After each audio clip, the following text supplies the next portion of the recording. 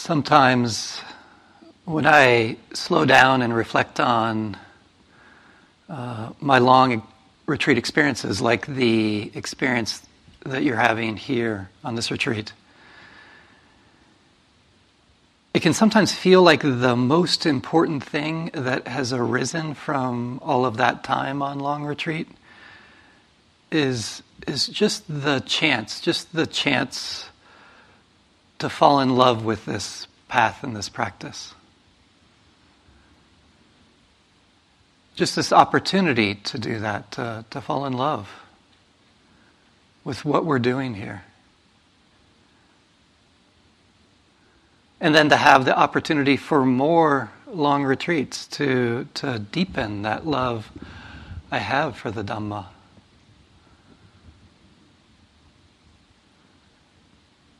Maybe this is what it's all about, just that.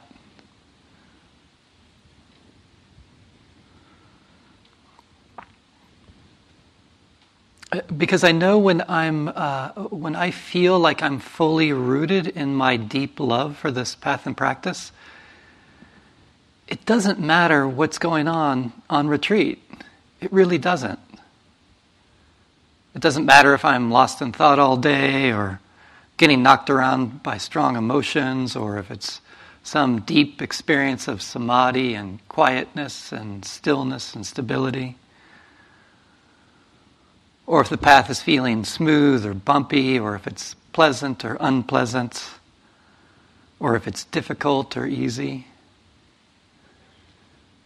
It really doesn't matter, because at those times I'm in it, right? I'm deeply in it. I'm in love. You know what it's like to be in love. Kind of has that feeling, right? Doesn't matter what happens.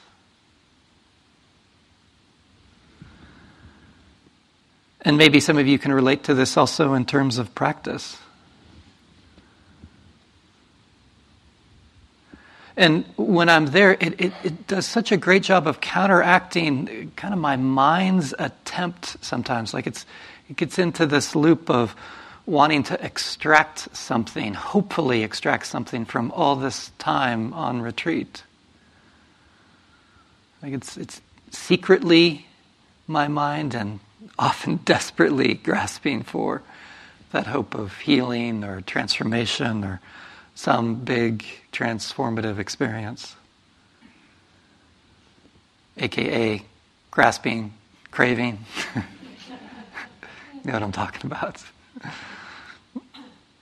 And this is a tricky arena, because I'm going to point out later that the thing that fuels my love is actually quite close to grasping and craving, but also really different.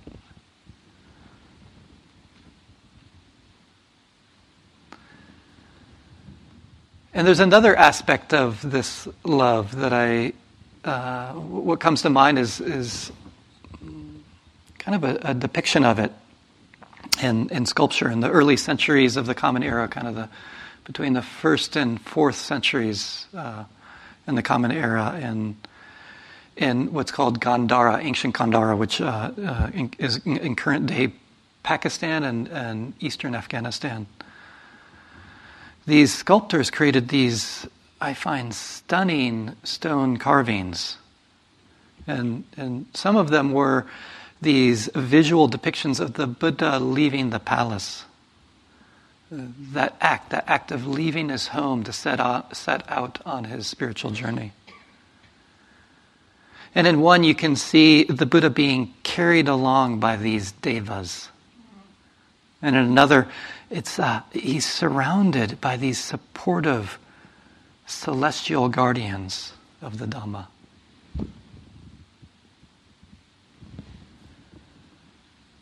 And it can feel like that.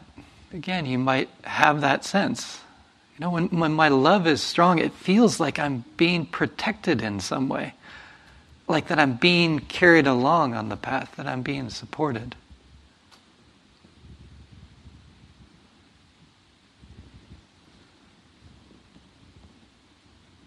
So maybe this is the biggest gift that you can give to yourself. and I'd say, and to the world through this retreat, to simply fall in love with what we're doing here. And then allow yourself to be carried along by that love.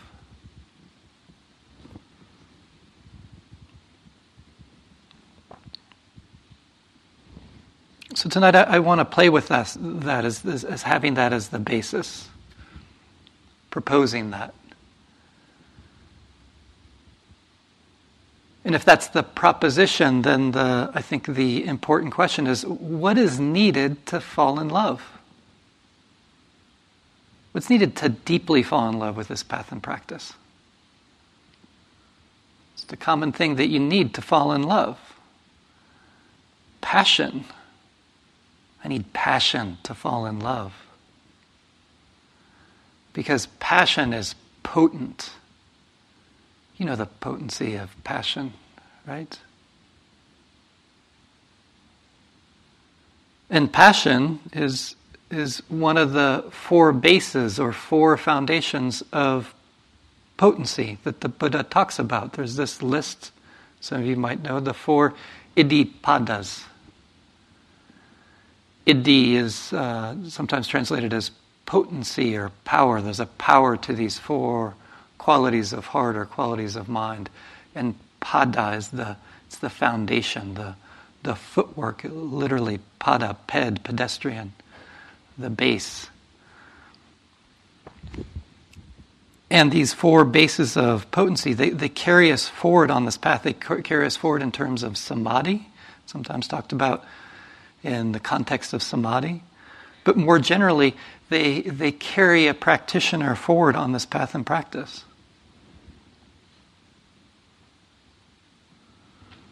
They're important, as we find in the connected discourses.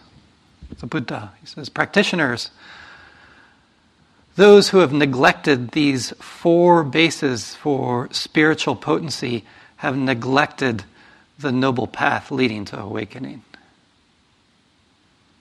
And then oppositely, those who have undertaken the four bases for spiritual potency have undertaken the noble path leading to awakening.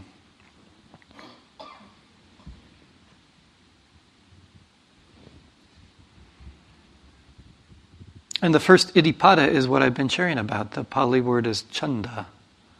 This is what I'm translating as passion. It's sometimes translated as desire or zeal.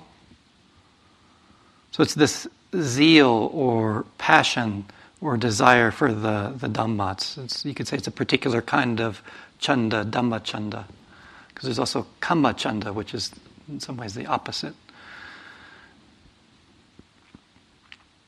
To make it simple, chanda is this heart quality that gives you the feeling, which I'm sure you felt or you wouldn't be here on this retreat, of, I really want to practice.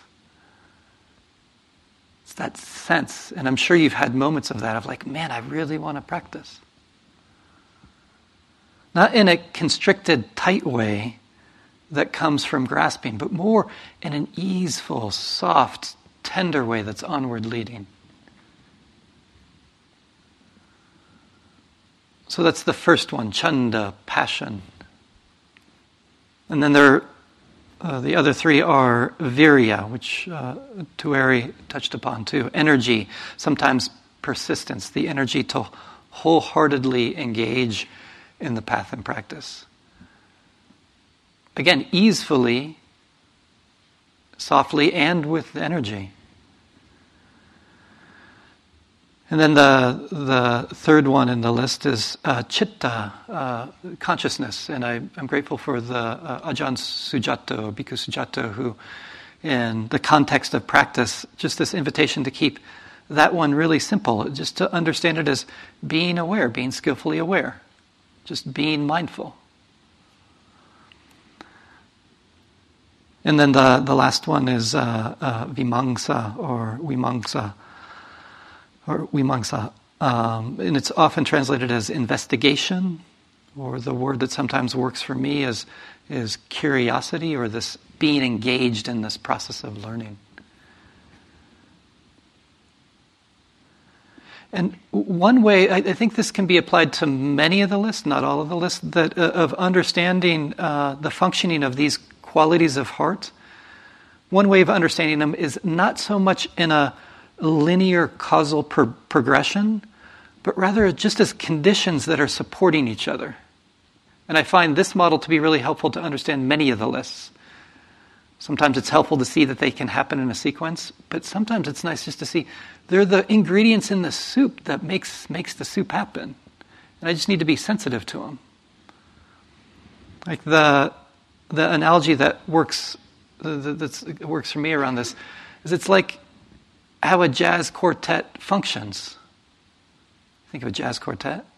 It's a John Coltrane jazz quartet. You got a saxophone, you got a piano, you got a bass, and you got the drums.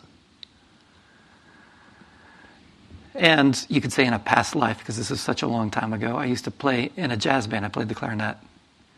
It was so much fun. I did have a passion for it. And what I remember was when I was in this jazz band and I played the clarinet, I could feel like there's the drums. They're supporting me and fueling me to keep in terms of keeping the rhythm. Like I'm listening to that, and there's that support of the drums. Or the bass and the piano. I can hear the chord progression. I can always come back to hearing where we are in the chord progression. They're supporting me in this way. And with this mixing and mingling, we're supporting each other to make this beautiful music. So it's not like one happens and then another. It's like this music is happening between all four. And the first iddhipada, chanda is kind of like John Coltrane in the quartet. As the Buddha says about chanda, it's the forerunner, it's the harbinger for the arising of the noble eightfold path. It's the forerunner. Like John Coltrane. Like there's a good reason why there's that church in San Francisco, the St. John Coltrane Church. He was the forerunner in so many ways in jazz.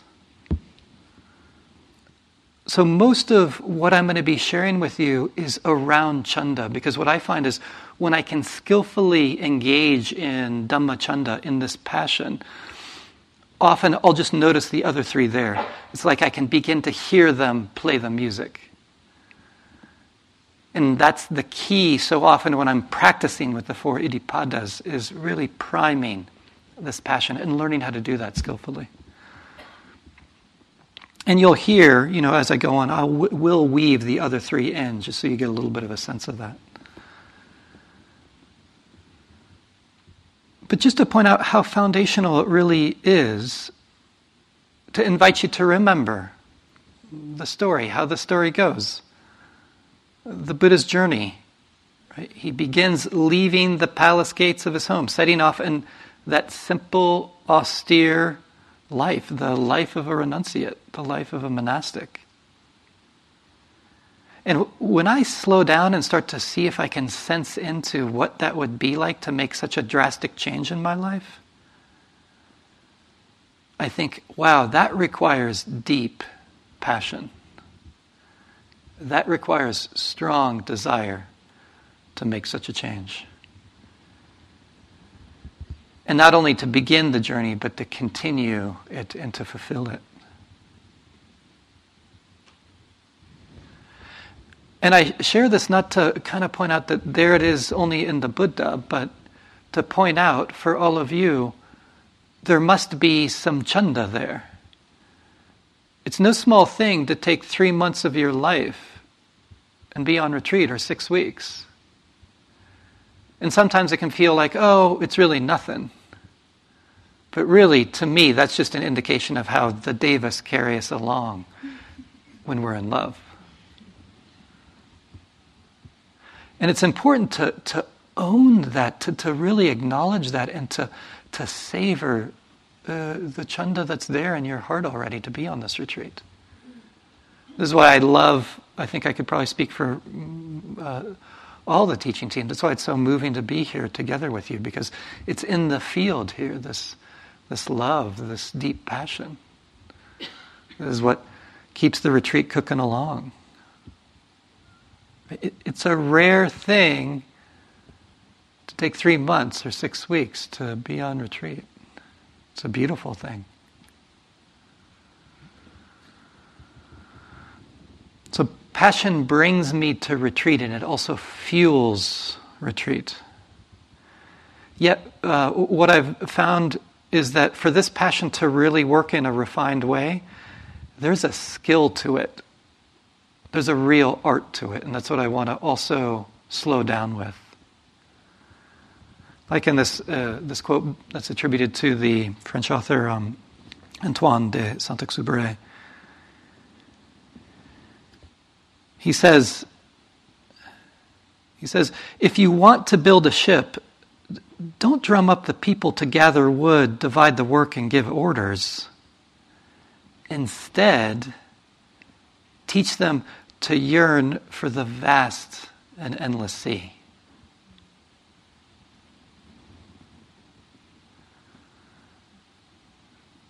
That's how you build the ship.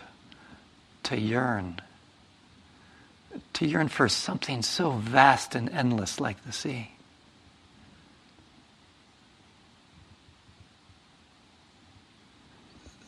That's part of retreat practice.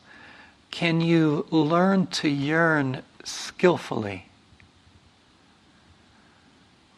To yearn for the vast and endless sea that calls to your particular heart, to your particular way of understanding the Dhamma and how it courses through your heart and your body, which is going to be different for each and every one of us. It's that skillful yearning that can really drive the engine of practice.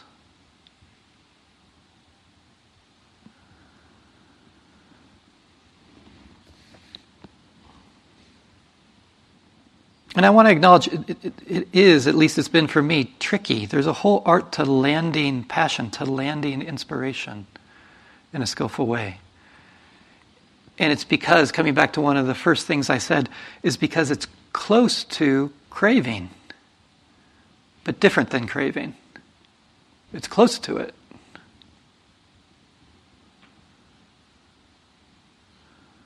So how are they different? How is chanda, Dhammachanda, passion, different than grasping or craving? And I think the way to get clear about this is to first notice how they're the same. And then when we notice how they're the same, to notice how they're different. So how are they the same? In both of them, there is a pull to something that's not here, but over there. Right? I have a passion for something, and it's over there, it's not here. I crave something, and it's over there, it's not here. So they're similar in that way. There is a pull to over there. And I mean this both literally and metaphorically. And then how are they different? And I'm going to slow down with this because this is important. So passion, Dhammachanda. I feel a pull to over there that opens up here. It opens up here-ness. There's the pull there, but it opens up here-ness. In craving, I also feel a pull to over there in a way that here disappears. Can you relate to that? The chocolate ice cream isn't here. And then I'm not here.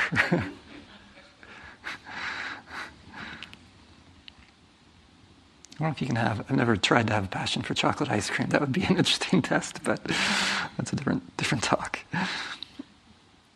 So I want to give a kind of an archetypal example of this. Passion. I have a passion for reaching the top of the mountains. And a sense of this is what gives each step of that journey meaning. There's a fullness there because each step is intertwined with reaching the top of the mountain. So I'm really there for each step. There's a patience, there's a presence, there's a persistence of carefully stepping one after another. My heart's alive with getting to the top of the mountain, but that aliveness brings me here into the journey of each step. Whereas craving, I'm hiking up there and all I can think about is how I'm not there. And there's no more here-ness. And it tugs at me in a way that I find not so helpful.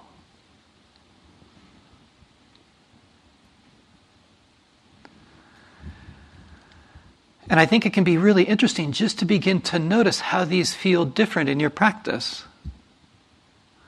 Right? For me, craving, sometimes it's associated with some kind of tightening in my body as a result of reaching for something over there.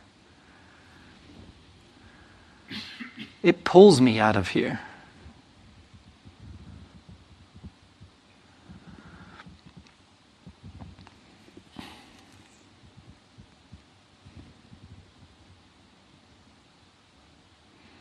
And oppositely, what does it feel like to be passionate in a way that brings you into the present moment and over there that brings you here? How do you engage in that art of learning to yearn skillfully? So I want to give an example of this, one more general and then one closer to this path and this practice that we're doing. I remember learning to play the piano in high school. It was... Again, I loved it. I had a passion for it, and it is true I haven't played music, for that matter, since my late teens, early 20s, so past life. And I was incredibly fortunate. I came across and had the good fortune to have a wonderful, inspiring piano teacher. He was incredible. And I remember him having me learn, he wanted me to learn this piece for solo piano by Francis Poulenc called Trois Pièces, the 3 pieces.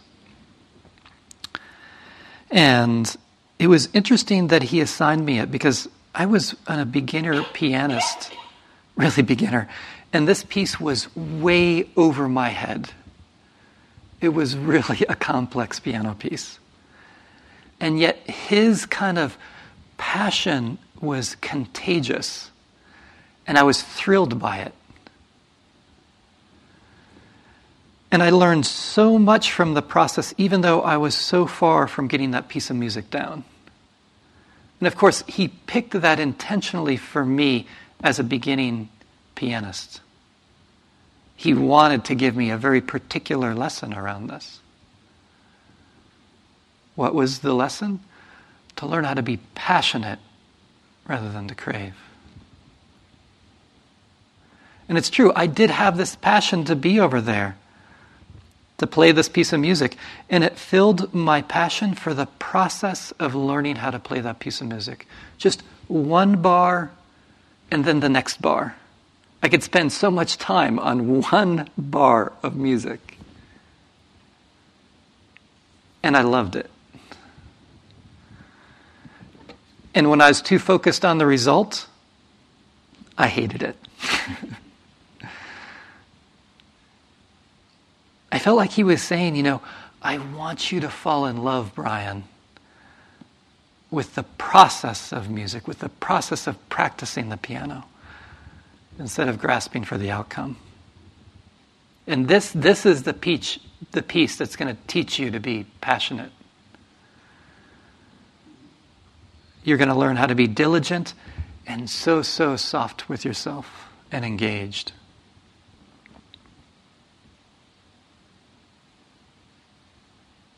It's funny, when I share this with you, I can feel my gratitude for him. It's such a tender thing to carry him along in his heart and how it touched me in my Dhamma practice.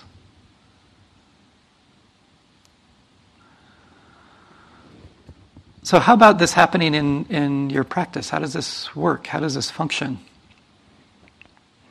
And I'll come back to the entire quartet. Don't worry. We'll get to the other three just a little bit here. So I don't know if you've had one of those days, maybe on this retreat or another retreat, where your mind is just lost in thought. You go to walking meditation, lost in thought. You get to the end of the lane, lost in thought. You come in here, you sit down, you feel like, okay, I'm going to sit down, meditate. You're lost in thought. In the dining hall, you're lost in thought. Outside, you're lost in thought. In your room, you're lost in thought. Have you ever had one of these days? Or am I just like, is this like the confessional where I'm the only one? Or thank you for humoring me. I don't feel as alone now, yeah. Right? There can be those days. And the game changer for me, this is a place to really bring in this practice, the practice of learning how to yearn skillfully, which is then going to mix in with these other iddhipadas. And so there's a game changer for me in the midst of this that can be really helpful. So I sit down to meditate, lost in thought, and if this dynamic is happening, the game changer for me is bringing in the sense of passion in the sense of one word.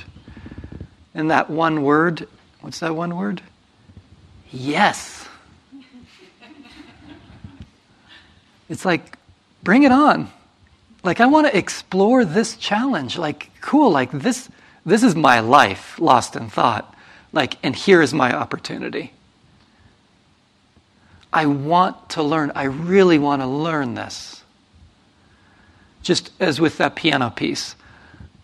I'm down for learning how to play this, just bar by bar. I know this is a really difficult piece, but I really want to learn it.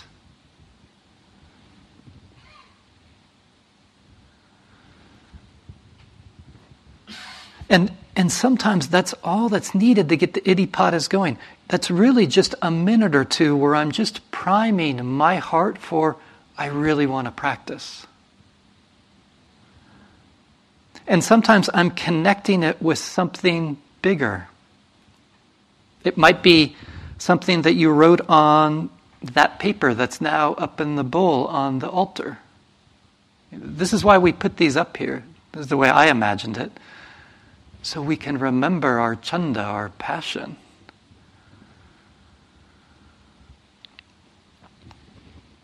And it might also be something more specific to the situation, so around thinking. Like, I really want to learn how to skillfully navigate this thinking mind where so much of my life I feel like I've just been the mere victim of it. And yeah, it's difficult, but I want to learn something different. I want to be in the world in a different way. I want to have a different relationship to this thinking mind. And I want that.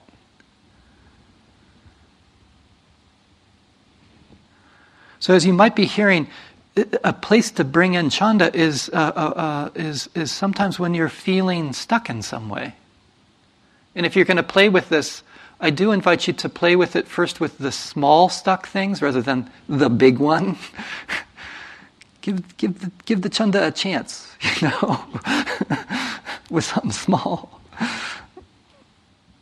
And then what often comes is if that chanda lands, it's like there's the quartet. It's so great. There they are.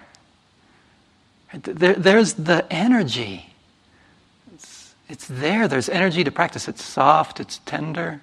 It's not grasping. But it's right there. The awareness is there. The mindfulness is eager to be there with you. And then the curiosity. Yeah, I'm going to check this out. The investigation. And sometimes I take something really specific around the last one. Let me play with, what's it like to step out mid-sentence of a thought? You ever try to do that? Even mid-word? Because often if you're like me, you realize you're thinking, and it's like thinking, but I'm going to get to the end of the idea because it's a good one. You know? I've already almost won the argument with that person that I still feel resentful about, right? It's like, I got to get to the end. What a cool thing to explore. Well, what's the emotion underneath this? Let me see if I can feel this for just a little while. Okay, like, I'm into like really connecting with this piece. How's the mind relating to thinking? So it can be really specific like that, where I start to become curious, just in those couple minutes before a sitting meditation or a walking meditation. I'm planting that, and then you might notice that the iddhipadas, they'll sprout in some way. And there's a whole range to this of, just around the thinking mind, how thinking arises and passes away, how it's impermanent, right? How there's suffering when the mind is in contention with it, how it's not me, it's just happening. These three ways of perceiving that's situated around insight. It can be around cultivating samadhi. Rebecca spoke about samadhi last night. It can be cultivating some chanda around physical discomfort or around emotions. And I remember going through a phase of having a passion around just wanting to connect more deeply with this whole fluid flowing landscape of emotion that courses through this body. And so then it would be something specific. I'm just going to check in, see if I can check in again and again, not in any kind of like tight way, but just this curiosity of what am I feeling right now emotionally? And then maybe in the next hour, what am I feeling right now? Just to connect on that level. And then that comes alive. There's the chanda, there's the energy for it. The mindfulness of emotions. And then the curiosity is intertwined there.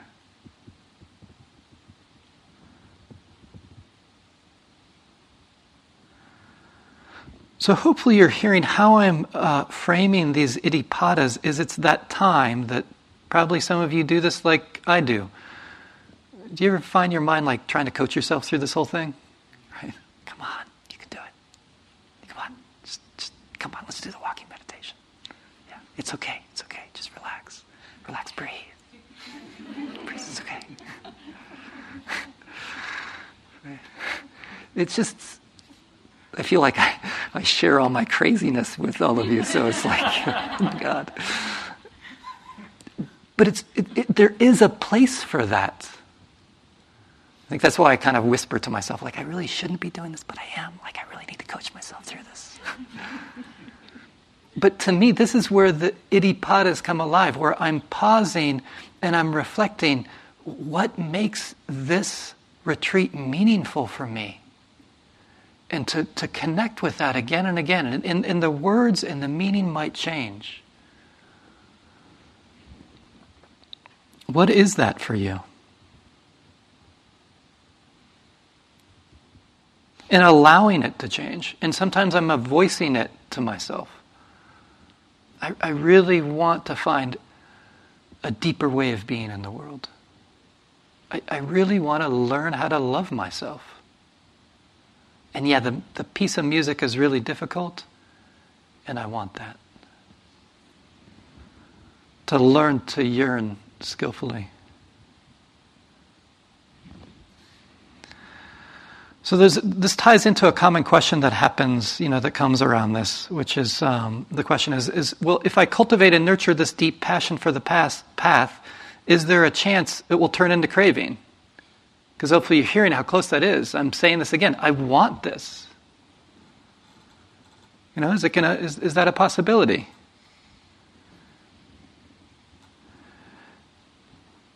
And the answer is yes. Yeah, there's a really good chance. I even guarantee it.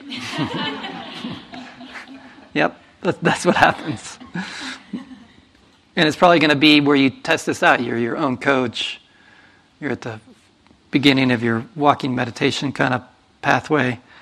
You have this sense of really, I really want to be embodied. And then like that whole first lane, you're just lost in thought, right? And the mind gets bummed about that. the getting bummed is an indication that I was craving rather than passion. So is that going to happen? Yes. Well, will this at times lead to striving? Yeah, probably. Like, if you're going to learn to ride the bike of passion, you're going to get scraped up. You're going to fall off. It's just part of the journey. That's what comes with learning to ride a bike. I mean, for me as a kid, it was challenging to ride a bike. I think I can't pull up my leg, but I still think I have a scar there on my knee from crashing all the time. It was just the way I learned.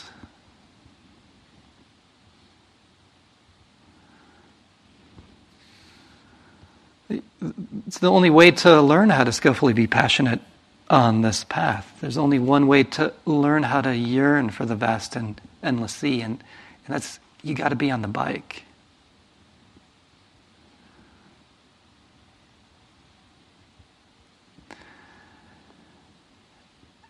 And yeah, you're gonna get scraped up. That's what it is to be on retreat. That's why we have these qualities of kindness and compassion, to tend to the scrapes and bruises, to tend to the wounds. And you know, the interesting thing though is the wounds eventually heal and form scars. Scars are so cool. Because they're a testimony, aren't they? They're a testimony to healing.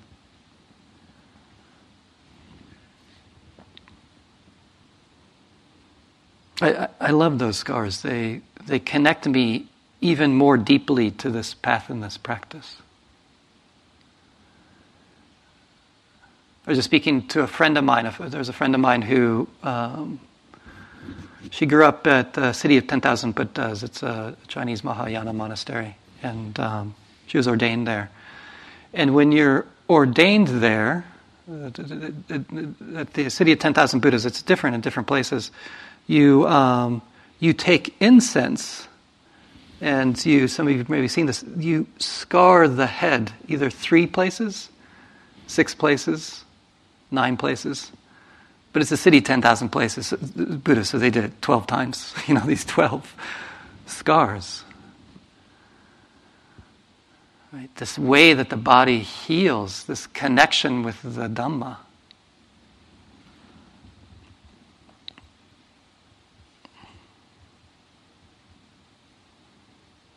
Jane Hirschfield speaks to scarring and connection. She has this poem For What Binds Us. She says, there are names for what bind us. Strong forces, weak forces. Look around, you can see them. The skin that forms in a half-empty cup. Nails rusting into the places they join. Joints dovetailed on their own weight. The way things stay so solidly wherever they've been set down. And gravity, scientists say, is weak. That's where she really gets into this piece. And see how the flesh grows back across a wound with great vehemence, more strong than the simple, untested surface before. There's a name for it on horses when it comes back darker and raised. Proud flesh. As all flesh is proud of its wounds, wears them as honors given out after battle, small triumphs pinned to the chest. And when 2 people have loved each other, see how it is like a scar between their bodies. Stronger, darker, and proud. How the black cord makes of them a single fabric that nothing can tear.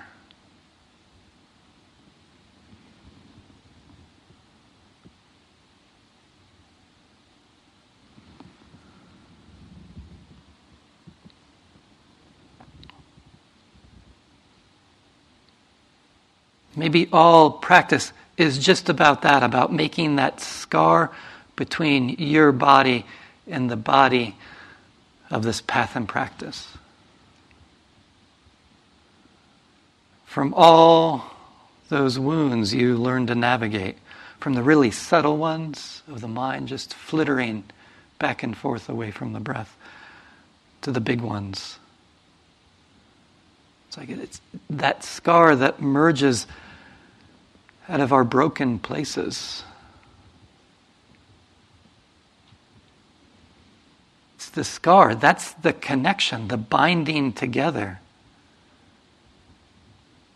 How it makes of us and the Dharma into a single fabric that can't be torn.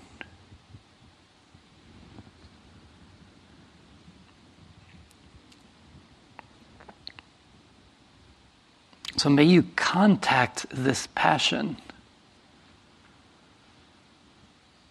The passion that makes the single fabric with the Dhamma that can't be torn. And then you'll fall in love.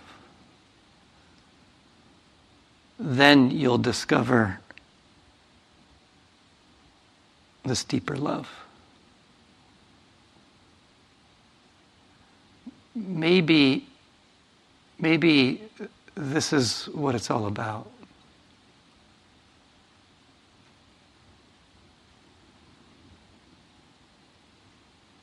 Thank you. Thank you for your attention.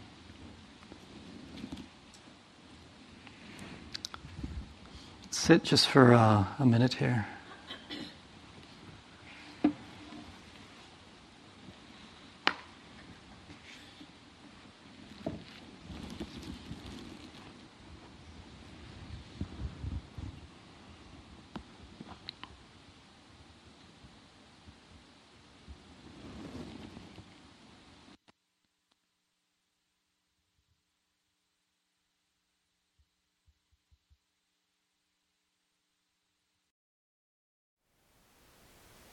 Thank you for listening. To learn how you can support the teachers and Dharma Seed, please visit dharmaseed.org/donate.